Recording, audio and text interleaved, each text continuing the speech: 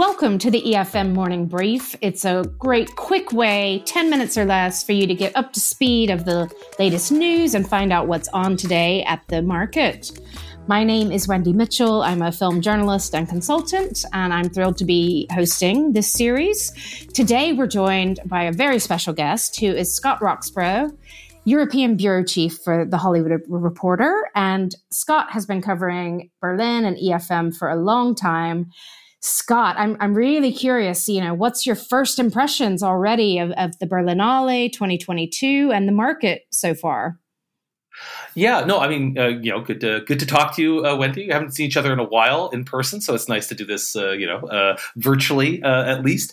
It's a weird one this year because Berlin is happening, which is great, and I'm in the city again after having doing the virtual version last year, but it's still an odd sort of mix because. There are far fewer people around, obviously far fewer people being able to go to the cinema. For the industry side, there's almost nobody here, really, compared to sort of the usual crush of buyers and sellers running around the city at this time during a regular Berlin market.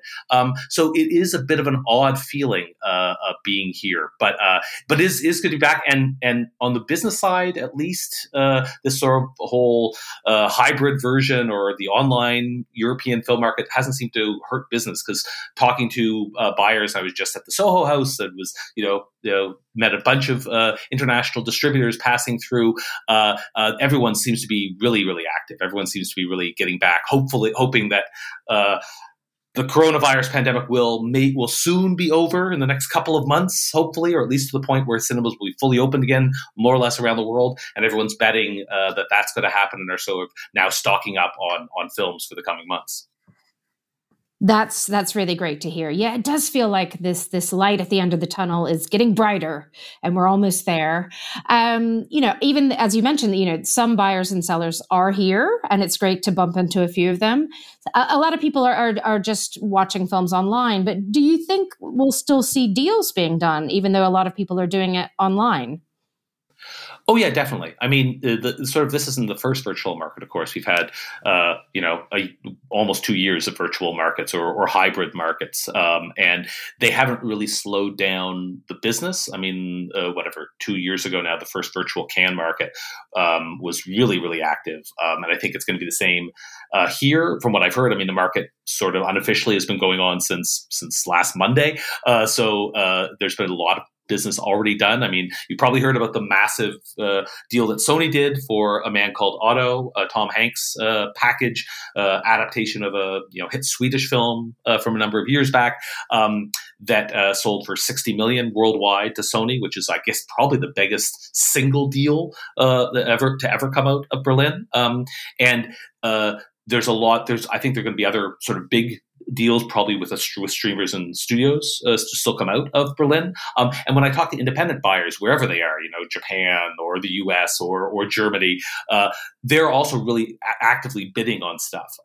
It's interesting, I think, because on the sort of traditional theatrical side, things really haven't come back, and the independent buyers and distributors are still really, really hurting because they can't get their films into theaters, or they haven't seen audiences return to the same levels as they were pre-pandemic. But everyone is still, thinking they have to get in there, and they have to get some good films so that when everyone's hoping cinemas return and the theater going audience returns after the pandemic, they'll be right there and being able to grab them with their new movies. So that's why I think you're seeing actually a really amazing amount of business being done, given sort of the general state of the industry at the moment. That's great. And yeah, I know the day I saw that Sony deal announced, it sort of puts a spring in everybody's step, even if you have nothing to do with that film or that deal. 60 million, yes, movie going. And I'm just curious, with The Hollywood Reporter, you really, as I said, are European bureau chief. You know the whole European scene and beyond. And it feels like Berlin, for the European industry, of course, the American industry gets started at Sundance every year, especially for the Europeans, though. It feels like Berlin might sort of set the tone for the rest of the year and topics we're talking about, and maybe certain films. So I guess I'm wondering, what are you writing about at Hollywood Reporter this week? Are there sort of themes or trends or talking points?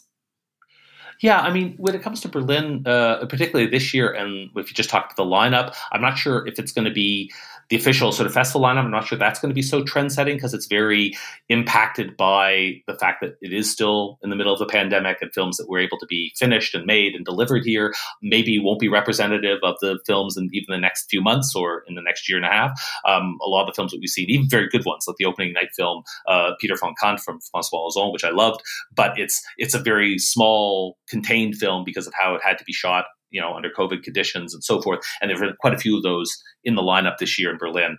And I don't think that's going to be sort of a trend or a setting. I think that's going to be something that'll just pass. And, it'll be something we'll look back and say, oh, yes, that was the period when we had COVID because those were the kind of films that were coming out. But in terms of general industry trends, I think you're seeing a lot here in Berlin that will be sort of setting the tone. The main thing I'm seeing that I'm really interested in, I've been writing a bit about, is consolidation on the independent side, because you saw like beginning of the week, Komplizenfilm, big German independent production company. They made Toni Erdmann, their producer on Spencer, the Oscar-nominated Spencer, and they joined up this group called the Creatives, which is a group of independent production companies all through Europe, various ones in France and the UK and all over, to jointly sort of develop and produce high-end television series for Fremantle, worldwide, gigantic, independent but gigantic production company, and that type of move where the small sort of boutique production companies, which are really the driving force of the art house industry worldwide, they're seeing that they can't really survive on their own anymore because the sort of strength of the streamers in particular, but also the studios, has meant that either you're going to get swallowed by a bigger company or become get hired on by Netflix to just produce stuff for them, or you're going to try and stay independent. And if you want to stay independent, you have to find other partners. And you're seeing a lot of these sort of formal deals to try to link up independents. Either that or independents are merging together. You're seeing a lot of that type of activity happening. Mediavon, a big French independent production group, recently linked up with Leonine, which is a massive German independent group. And it's almost that even these local giants aren't big enough. They have to become sort of somehow pan-national or global to reach a level where they can, where they have enough independence to be able to produce really, really big end television series or films, even if they're going to end up selling them on to a streamer, to a Netflix or an Amazon. In order to stay independent in any way, shape, or form, they have to reach a certain size. I think that sort of consolidation, that sort of growth, is really a major driving factor at the moment in the independent industry. Wow, Scott, I knew you were going to have your finger on the pulse of what's really going on out there. Thank you so much for joining us. We're going to keep reading THR all week because I'm sure, maybe not any more $60 million deals, but I'm sure there's going to be deals and trends. And good luck for the rest of the EFM. And thank you so much for joining us. Well, thanks for having me. Good to talk to you, Wendy.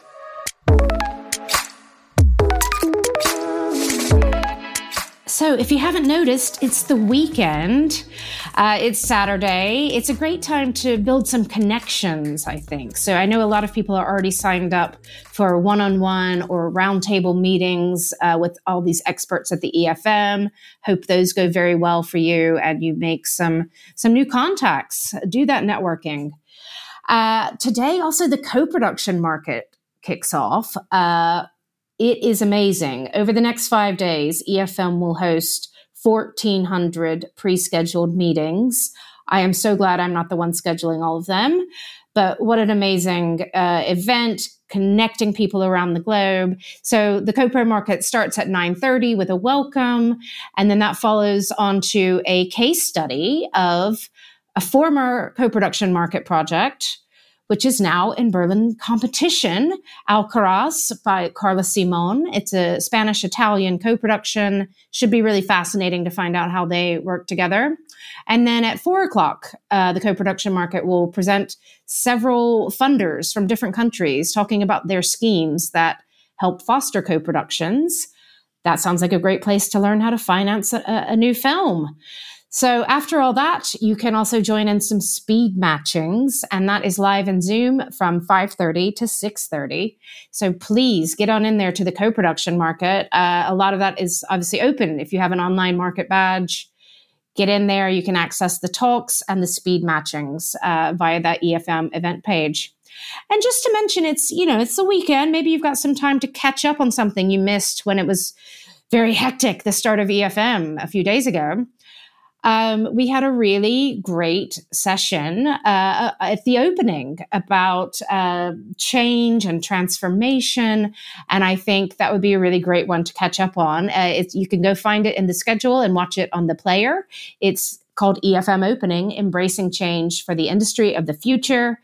And I think that's a good, inspiring watch for a Saturday if you had missed it earlier. Have a great day. I hope you make some new connections. And thanks again for joining us at EFM Morning Brief. And we'll be back tomorrow morning.